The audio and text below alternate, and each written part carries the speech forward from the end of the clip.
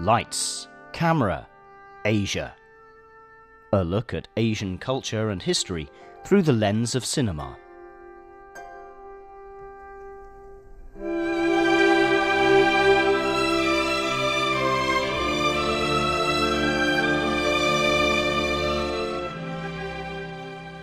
Hello and welcome back to Lights, Camera, Asia. I'm Jake Chan.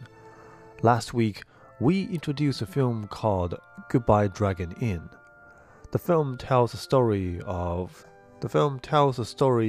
the last screening of a movie at Fuhe Theater, an old, decrepit cinema located in New Taipei City. The movie that is played on the big screen in the film is called Dragon Inn, a landmark martial arts movie that was made in 1967.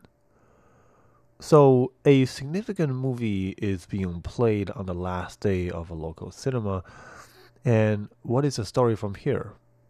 Well, today, we'll be diving into the story of Goodbye Dragon Inn.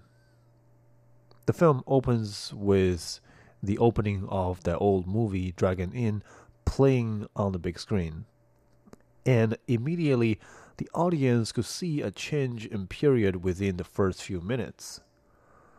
In the opening scene where the movie is playing in its full glory on screen, we can see that the cinema is absolutely packed with moviegoers. But just a few seconds later, as the film still is playing, we are once again presented with a peek inside the theater door, where the theater looks almost empty, with only a handful of moviegoers spread far apart from each other. It is also here that the audience sees the first protagonist of the movie, a female box office clerk who has a limp. After seeing the movie screening, we see the woman walk across different parts of the cinema to take care of various tasks. These include waiting for incoming viewers at the box office and cleaning different parts of the theater. She walks very slowly due to her physical disability, and I believe the director has intentionally picked such a character for a number of reasons. In terms of the film's aesthetics, director Tsai Ming-liang is known for using extremely long takes. His scenes very often run on for a few dozen seconds, sometimes even minutes, without cutting away to another scene. In this movie, the female box office clerk's mobility is hindered by her limb, and she has to walk to various parts of the cinema to perform different aforementioned duties. This gives Tsai a great opportunity to extend the running time of a scene. Each and every time she appears on the screen, we, the viewers, have to be patient and wait for her to walk across each scene.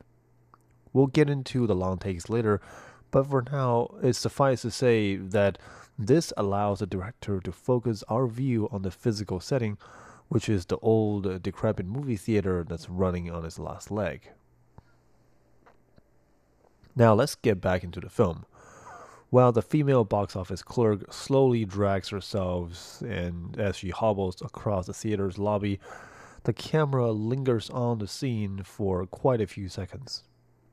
And as we soak in the details, we can see that the theater really is on its last legs. The lights are very dim, and one of them actually flickers on and off. The film posters are placed behind smudged glass, and the posters themselves are faded, so we can barely tell what film is being advertised. The floor is worn out too, and since the movie takes place in the rain, we can see that water has leaked into the theater and formed a few puddles on the ground. Everything looks untidy and old and gray and decrepit, so much so that we can almost smell the dust and the cobwebs through the screen. It is at this moment that our second protagonist comes into the scene. As the camera stays fixed in a typical Tsai Ming-liang fashion, a young man tiptoes his way around the puddles on the ground and enters the movie theater. The movie that's being played in this film had already started when he enters, so he quietly makes his way into the theater. As he sits down, the young man clearly hears the sound of people behind him eating their food. He turns back and spots a few fellow moviegoers sitting a few rows behind him, and the sound of food crackling echoes in the quiet theater. After a while, the young man finally doesn't want to tolerate it any longer, and he gets up to sit at a more distant position. At that point, to his right sits an older man in a jacket whose eyes are glued to the screen. The young man looks at him for a few seconds and then moves over to a closer seat. He then proceeds to lean over to get really close to the old man's face. However, the older man in the jacket doesn't really respond to him. In fact, he doesn't budge one bit during this one-sided courtship. The young man eventually gives up and he walks away from the theater. The following scene is set in the man's bathroom. A group of men are already standing in front of the urinals, and the young man walks in to join them. As I said earlier, the director uses very long takes, and in this scene, the camera stays fixed for more than a minute. And we get to see every little nuance shifts and motions in this scene. First, the young man joins two other men to stand in line in front of urinals. Then nothing really happens for quite a few seconds until suddenly a bathroom stall behind them opens and the man walks out. And that's not all. Quite a few seconds later, a hand extends from inside the stall to close the door, revealing a second person inside. This is a major revealing in the film, and it explains a lot of the questions and confusions that we have been having about this young man so far.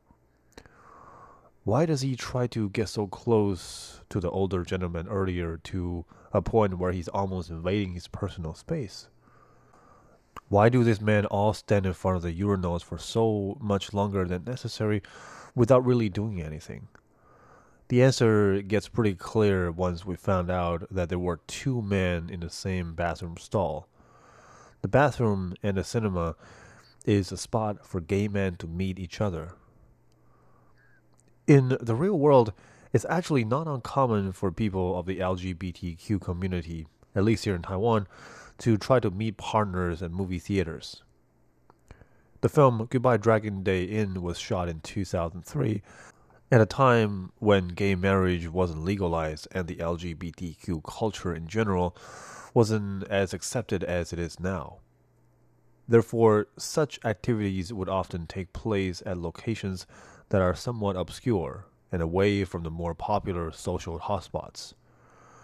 So that makes the location of this movie, the old and almost forgotten Fuhe Theater, a almost perfect spot for these people to meet up.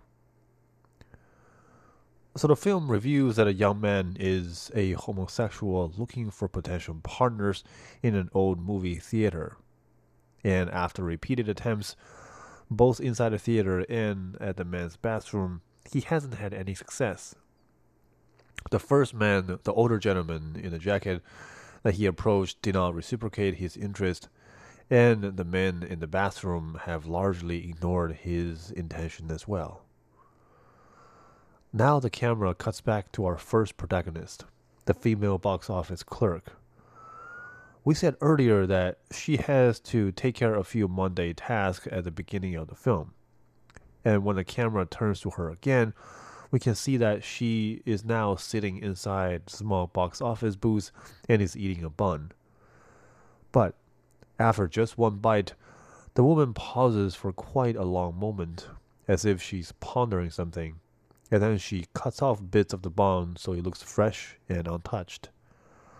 She then wraps the bun up in a plastic bag and walks out of her office. In the following sequences, we see the woman walk around the movie theater with that bag. She hobbles across hallways and laboriously walks up the staircase. Then, after a few twists and turns, we finally get to see the destination that she tries so hard to reach, the projection room. When she enters, it is revealed that while the film projector is working properly and is projecting the film onto the big screen, the room is empty, and the projectionist is nowhere to be found. The woman looks for a second, and she leaves the bun on the desk, and she walks away. At this point, we're finally beginning to see the parallels of these two protagonists, because on a superficial level, they really have nothing in common. One of them is a young gay man, and another is a woman with physical disability. And for the entirety of the film, their paths don't cross neither, so we really don't see any interaction between the two. But at this point, we are finally seeing the similarities between both of them. We begin to realize that both are looking for one thing in common, which is a connection and a romantic interest in others. The young man is in this movie theater looking for potential partners, and a female clerk is trying to express her courtship to the projectionist by giving him the bun that she's eating. Unfortunately, the misfortune of the both characters are quite similar as well. The young man has been rejected and ignored by the people to whom he tries to show interest. And the woman, on the other hand, despite overcoming the hindrance of her physical capability, she couldn't even meet the person of interest, and she has to leave the bun on his desk.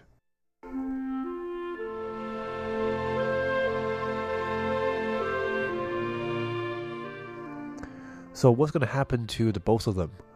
Are they going to find someone to reciprocate their interest?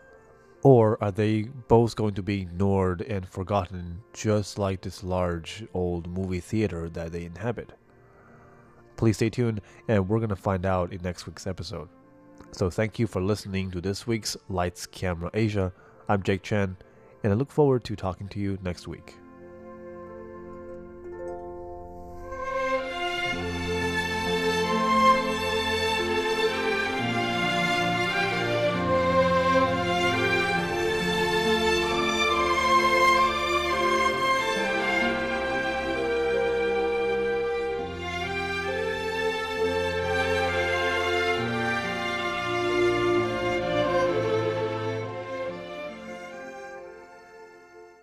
What do you know about Taiwan?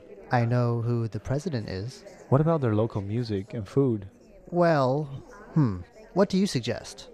Tune in to Radio Taiwan International. Here at RTI, we offer the authentic Taiwan experience. You'll hear the sound of remote attractions, the local food, music, the lives of real Taiwanese as they live it. Visit english.rti.org